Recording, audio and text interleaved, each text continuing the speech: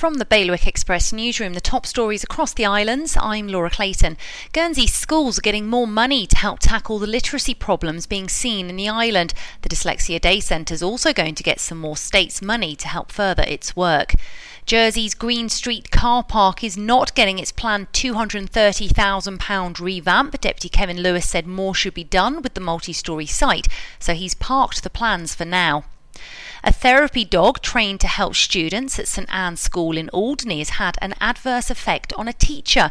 She's been off work for a week now after suffering an anaphylactic shock. The school is now working out what to do about her allergy and the future use of Stanley the Spaniel.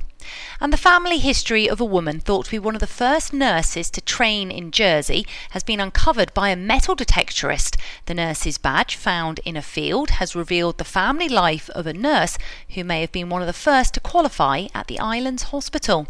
For more on all of today's stories, go to bailiwickexpress.com. Your weather now, a few sunny spells, a few showers forecast too though, with highs of 10 degrees. Bailiwick Radio News, sponsored by IQ. At IQ, you can now own a Mac from as little as £33 a month over 12 or 24 months interest-free. The choice is yours. So pop into IQ and they'll help find the right Mac for you with financing that's right on the money. IQ, your local Apple expert. Liberty Wharf, Jersey and High Street, Guernsey.